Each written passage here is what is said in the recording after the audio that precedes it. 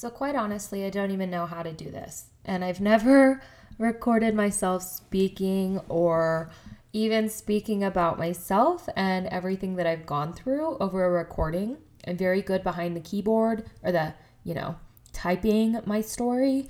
But when it comes to speaking about it, I feel like I can kind of get on some bunny trails and just blab. So if that happens during this quick podcast recording thing, I don't even know what it is.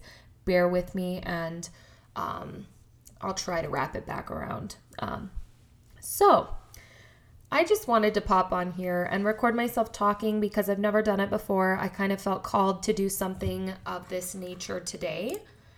And I kind of just wanted to introduce myself, kind of explain my upbringing, my childhood, everything that I've gone through, and help you guys to see kind of what brought me to where I am today and the person that I am today. So I guess we're just going to hop into it, and I can kind of tell you my whole life story without getting too in-depth and personal. So essentially I was born in Colorado. I was raised in a very small town in Colorado. I think there were less than 1,200 people there when I was living in Colorado in that small town. And I don't remember a ton about my childhood experiences. I think a lot of the reason for that is because when I was a young child, I endured some trauma and abuse from the time I was in pre-K until I was in 6th grade. And, all of those years are really blurry in my mind just because the more I've learned about it and kind of learned more about PTSD and how our brain works to protect us from anything traumatizing, I didn't really understand why I couldn't, remember a lot of my childhood, and there were just big gaps missing, and people would say, "Don't you remember that?" And I'd be like, I don't. So, and just like 2 years ago, I accepted this trauma and abuse, and I've been working through it, and I think there's been a lot of healing that has come from that. And a lot of my childhood memories have kind of been brought to the surface, so I'm able to remember a little bit more, but it's still quite hazy and quite patchy. So I'll do my best. I don't remember a ton, but I do remember that I was a total brat from the very beginning. I was a very troublesome child from day one, and I remember my parents, my family, and my teachers and everybody around me just telling my parents and myself, like, you just want to grow up. You don't want to be a kid. You just want to grow up so fast. And I was like, yeah, I do. Like, I didn't enjoy being a kid. I didn't enjoy being told what to do. I was just very, just snotty. And I did everything opposite that everyone else was doing. So I stirred up a lot of problems when I was in elementary school. I gossiped a lot about my friends, stirred up a lot of problems in our friend groups and in our elementary school. I lied to a lot of people. I made up all these stories about who I was and where I came from. I stole a lot of stuff. I cheated a lot. And I was just kind of a hard kid with a very aggressive attitude and very fiery temper from the very beginning. And fast forward into, middle school years, I just simply remember that I had a couple good friends when I got into middle school that were my ride or dies, and I still am kind of friends with them today. And I was doing okay in 6th grade, I believe, but in 7th grade, what I was going through in my childhood had come to an end. And I remember a couple boys that were upperclassmen had approached me one day at school, and they started mocking me for some stuff that happened during my childhood that I literally had never told anybody about, that was like top secret. Like, I pretended it didn't happen, and they had brought it to my attention, and they were making fun of me and mocking me. And God forbid they ever listen to this, because they're going to be like, oh shit, that was me. But I just remember, like, my trauma got stirred up so tremendously, and I remember I just went downhill so freaking fast. And in the moment, I was like, I'm just an angry kid. Everyone's labeled me at this. I'm just going to accept who I am and just be an angry, bratty kid. But when I'm looking back now, and after I've learned all this stuff about childhood trauma, I recognize that my brain was literally going back into the flight or fight mode that it had been in, a very dormant, constant state when I was in elementary school. It was arising again mentally for me. And I just got sucked back into it so fast. And I remember I started self-harming. I was very depressed all the time, such deep, dark depression. I was, just so unhappy with my life and the person that I was. And that was like the majority of my middle school years. I was still causing problems, gossiping, lying, stealing, cheating, all this crap.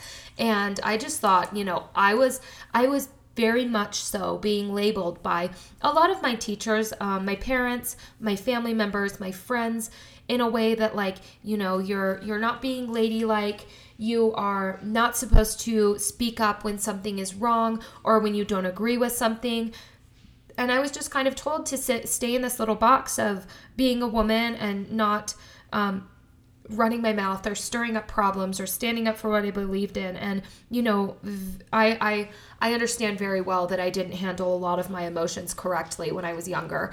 I was very, very, very just snotty about it and loud and verbally attacked a lot of people that I was coming in contact with.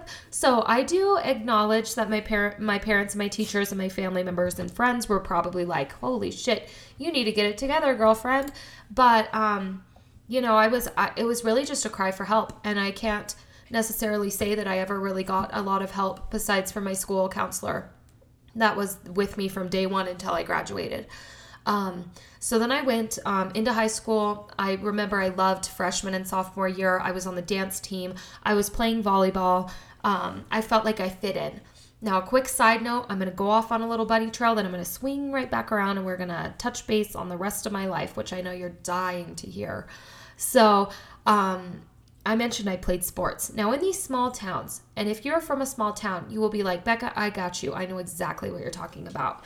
If you do not play sports, if you are not an all-star athlete, if your parents and their great-grandparents and their great-great-great-grandparents and, everybody in their family has not lived in that small town community for pretty much since the dinosaurs roamed the earth, you don't fit in very well.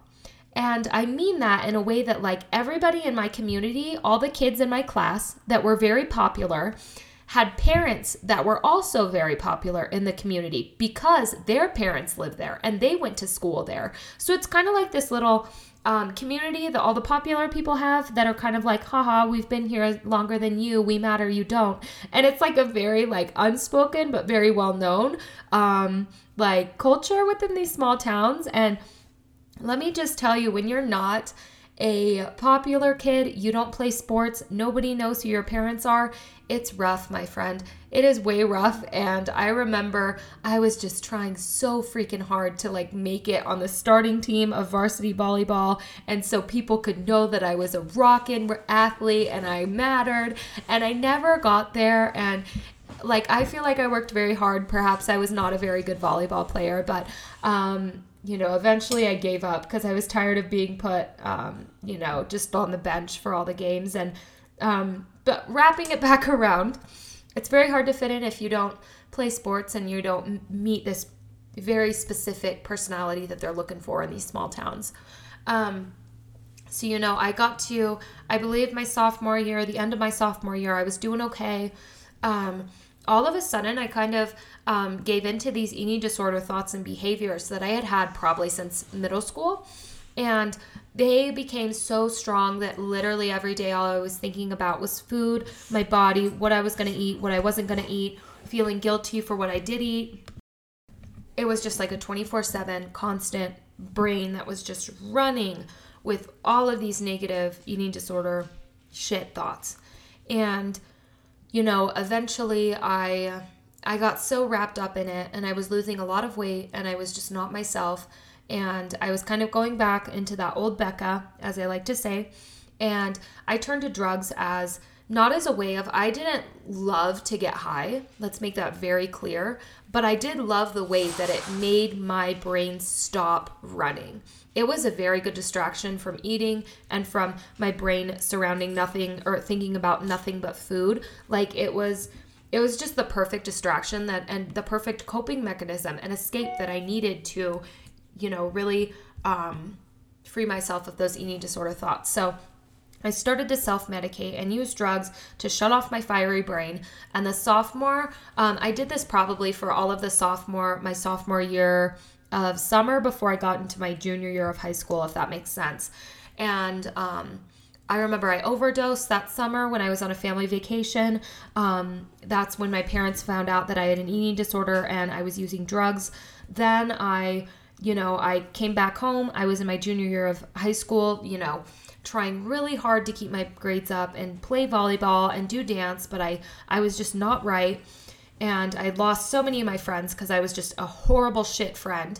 You're going to hear this a lot in this podcast, that I'm just a crappy friend.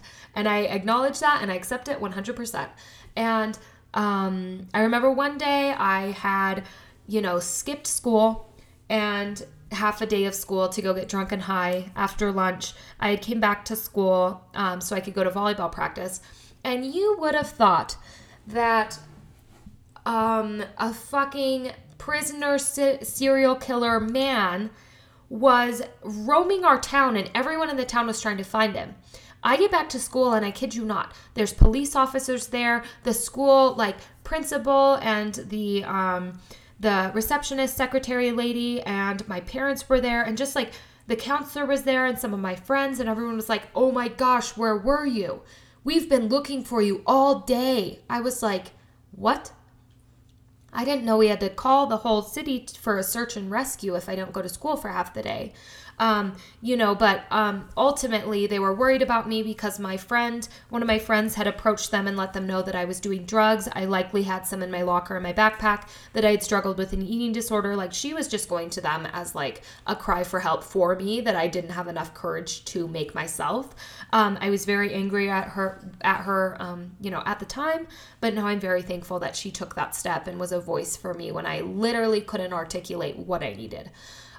So I remember it was a whirlwind. I had to quit volleyball. The cops made me go to the hospital and do a drug test. They threatened to go into my home and bring drug dogs in where my, very young little sister was going to be at home, which I couldn't even imagine if they would have done that. So it was just very messy. And, that's when I was like, I'm done with this. I'm done being in the spiral. I'm done with everyone knowing all of my business in this small country ranching farming community. I'm tired of it. I'm tired of people not having their story straight and making up all these scenarios about me. And I know that if I don't get help, I'm going to die, or I'm going to be homeless, or I'm just going to be a shit ass person. So I was like, Mom, counselor, principal, cops, everybody that's on my side, I'm going to treatment. It was within a week that I was transported to Denver. I was in a treatment facility for 3 to 4 months. If any of you guys have ever been in a rehab or a treatment facility, you know how isolating and weird and just awful it is. And you also understand that, people can't go into treatment or rehab kicking and screaming and, not wanting to go in. So I think that I had the level of success that I did after leaving treatment, and the level of understanding and just growth and mindfulness and maturity that came with treatment, because I was very vulnerable and put myself in that situation and was really willing to do all the steps and go through the program and really, just heal from the inside out. So I'm very thankful that I was willing to go and put myself in treatment without having other people tell me that I had to do it. And I'm very, very grateful for the opportunity to do that. And I'm very grateful to my parents for spending, so much money on my treatment and transporting me there and coming to see me all the time. I'm very thankful. I got back to school. I was very vulnerable. I was very just excited to be alive, and so thankful to have been given a second chance. And I remember just feeling so free and empowered and just so good. All the shit that bothered me before didn't bother me anymore, until one day I remember this girl very, very, very specifically. And I remember a couple other girls that were a part of her. I like to call them the high school, they were the mean girls in this small community, which other people would probably die laughing if they whatever. So there were these groups of girls, and this one girl in particular that I I still very much resent, and I don't think I've fully forgiven, and my heart is very hard towards her, that had come to me, or they hadn't even come to me. They had come to all my friends, and word travels in a small town like lighting a dry ass field on fire. It just flows like lava. So she had went and talked to people around the school, and I had actually heard them one time in the locker room, and they were saying, Becca's doing all this shit for attention. There's nothing wrong with her. She's just doing it all for attention. She's mentally fucked up. And you know what, homegirl? That caused my very first relapse. I think it was a month after being released from treatment. My very first eating disorder and drug-related relapse. And that was very hard. And it was very hard for me to be in such a vulnerable place and to have people just kick me down when I was, when I had overcome so much and I felt so wonderful and proud of myself and just light and just alive. And they were like, oh yeah, let me just show you how important you are and how much you suck. So that was tough. And you know what, like I said, I still hold a lot of resentment against that girl for saying that stuff. And I hope and pray that one day I can forgive her and move on and realize that, we were young and things were said and things happened. But, quick bunny trail. I think people need to realize how powerful their words are and how much they can absolutely destroy someone when they are, either down or when they finally built themselves back up and you just kick them right back down. And I think that comes with maturity, but I also think there's a lot of shit ass people in this world that just feel the need to piss on people that, literally don't have a big space in their life and they've never done anything wrong. So, let's trail back from that bunny trail. I graduated from high school. I went to college in Denver. For the first 2 years, I studied fashion merchandising, and I did that because I really wanted to break the eating disorder cultured, realm within the fashion industry. So that was my passion. I wanted to take what I had went through and make a career out of it and a difference. Shortly after going through that program, at the end of my sophomore year, I decided to switch my gears to psychology. And so I studied psychology for 2 years, and I remember my junior year of college, everything kind of stopped. I was living the very wild, constant partying, careless life, college, typical experience. I was just living it. And I remember my junior year of college, I got really sick with Lyme disease. I literally had to put everything on hold and focus primarily on my health and then school and keeping a job. I was just trying to survive. I remember just trying to continue to face every second at a time and take every minute by minute because I was like fighting tooth and nail to just survive and just to provide for myself and to get through school. I did not want to stop school. So I can talk about, this and some other stuff in later recordings if I ever do this again. But I got very sick. I experienced a lot of crazy symptoms. I was so jacked up. I lost a lot of friends because I was playing the poor me, it's all about me game, and they didn't understand what I was going through. And instead of trying to educate them, I put them in a box and told them to fuck off because they didn't know what I was going through, which looking back was so wrong of me. I could have simply educated them and taken what they gave me, So, I lost a lot of friends. I started to heal. Within 2 years, my body healed very slowly but surely. I graduated college, then I moved from Denver, and I worked with the homeless population as a caseworker. Then I moved once again, and now I am a caseworker with Child Protective Services. So I've been kind of moving a lot within the last couple of years, and I absolutely love my career, and I love the person I've become despite all of the things I've gone through. And to wrap this podcast up, because I don't know if there's a whole lot more I have to say about me and growing up, but my sole purpose and my sole calling and passion is just to help others the way that I once longed to be helped and to be understood the way that I wanted to be understood. I think there's a lot of people that just don't understand mental illnesses or chronic illnesses or substance abuse disorders or eating disorders or behavioral issues, and they simply don't care to learn more about it. So a lot of people put us in these boxes of you don't make any sense. There's nothing wrong with you. You're crazy, and they just label us and kind of shove us to the side. And I remember when I was going through, pretty much, everything. My trauma, my eating disorder, my substance abuse, my Lyme, my SIBO, what have you. I felt so freaking lonely and so isolated and misunderstood, and just like I was a burden to everybody, because if you don't suffer from any of the things that I just listed, nor if you've never had a life-changing, very traumatic, hard experience like losing someone you love, or being diagnosed with a crazy illness, or having a mental health disorder, like, God bless you, and I wish I was that lucky to not have any problems like that. However, like, when you're that kind of person, it's very hard to empathize with the people that are suffering because you've never experienced something hard.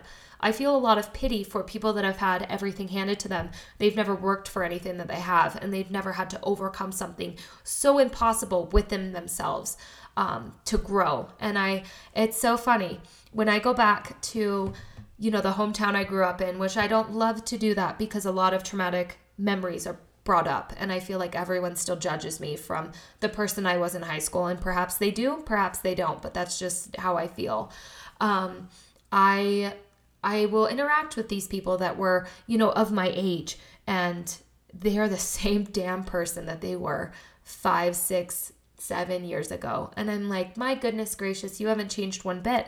And that's because you're just skating through life, so easily in this little small town community where you matter, and where you feel like everyone cares about you, and where you have found a sense of community, and there's no growth, there's no cultural awareness, there's no expansion of what you already know. It's kind of like you're just there, and you continue to be the same person that you always have been. And I go back and I just hate interacting with these people because I just feel like so frustrated, because it's hard to have an educated conversation with them because they're just stuck in the person that they used to be, and they're going to continue this cycle of just breeding all of these athletes and having babies when they're 21 years old, and just building up this little athlete clan that can grow up in this school and take it over so that they can have kids and they can live there, and then their kids can take over the school, and 50 years later we can talk about the touchdown they made.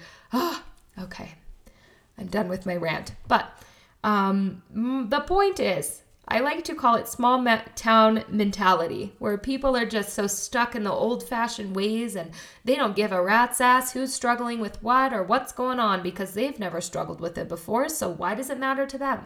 So I feel very passionate about bringing awareness, about breaking the stigma, and helping people just become educated about all of the stuff that I've listed before, and to help people just feel supported and known and loved and cared for and understood with all of these crazy, experiences that they may be going through, whether that be mentally or physically or behaviorally.